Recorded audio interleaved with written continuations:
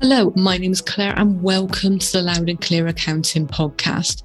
This is the accountancy podcast where I answer accountancy-based questions.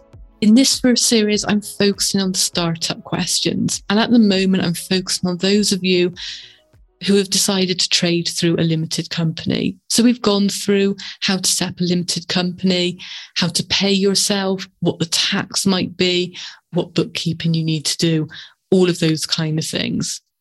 Now, in today's episode, I'm going to be answering the question of how do you account for any expenditure that you pay for personally? So there's going to be a little bit of overlap in between this episode and what I went through in last week's episode, but hopefully it will sort of fit together quite nicely. So as always, before I answer the question, I need to do my two quick disclosures. The first is I'm a UK-based accountant, so I'm going to be giving advice to UK-based businesses. And the second is that because I'm talking to myself, I'm going to have to generalize my advice a little bit. And there are times where I'm going to have to simplify things as well. So if you have any sort of additional questions or you feel that your situation is a little bit sort of unusual and you'd like more tailored advice, what you can do is visit my website, which is loudandclearaccounting.co.uk. And from there, you will be able to book in a paid session with myself and we can go through those sort of additional questions that you've got then. So that's the disclosures out of the way. Let's get on with answering the question. So how do you account in your limited company for any expenditure that you pay for personally? Now, in last week's episode, I went through what do you do with money that you pay into the limited company? So sometimes that's initial cash flow. So you've put in money for, almost like as a flow, you've transferred £1,000 into the limited company bank account. So it's got some money to get going. Maybe you've paid for initial sort of equipment, website, and you've done that personally. That all goes onto your director's loan account and then repaid when you've got the cash flow to do so. Now, you may find as well that on an ongoing basis, you incur expenditure on behalf of the limited company. And quite often that's employee type expenditure.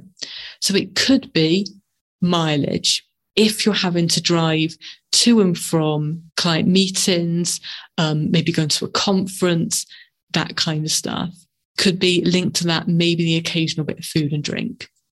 It could be that limited companies to pay you for working from home or reimbursing you for some broadband or something like that. So day-to-day little expenditure, the same kind of thing that you would do if you employed someone else to work alongside you. Now, when it comes to these, you've got sort of a choice. You can either treat them in exactly the same way as you did your initial capital. So at the end of every year, you add up maybe your business mileage and that gets added to your director's loan account. So it's just kind of, you just keep an eye on it and you go, okay, I've done this mileage. You owe me, say, £400 for the year. I'm going to keep it on my director's loan account. And then maybe when I've got the cash flow, I'll get that paid in one lump sum.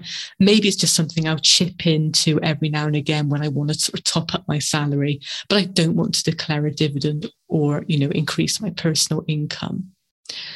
The other way that you can treat it is literally as though you were an employee and sort of almost like putting an expense claim each time. So you go into a conference, you get home from the conference, you add up what your mileage was, you've got your receipt from the food that you had whilst you were there.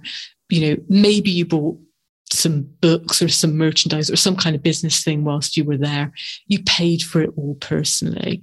What you can then do is add it into your bookkeeping. I said almost like an expense claim, and your limited company can pay you immediately back for that. It does not, it can just sort of be money sort of straight out of the bank. Now, with sort of personal expenditure in this kind of way, it can still pay after the year end. So it may be that you didn't think of business mileage, but you've waited and your accountant's done the account and they've asked you and they can then sort of bring it in there. So make a note of all of the expenditure that you're bringing in personally. It doesn't matter that it's you who's paid for it, as long as it's directly a business expense and something that limited company has needed or you've had to pay for on your behalf. It all goes onto this director's loan account, as I said, can either be paid immediately, it can be paid monthly, quarterly, at the year end, over a couple of years, maybe in some cases never, and it just literally sits there. And that's it. So hopefully that's brought my startup questions to a close. We've gone through deciding whether you're going to be self-employed or trained through a limited company. I've hopefully gone through all the questions that you need if you become self-employed or if you've traded through a limited company.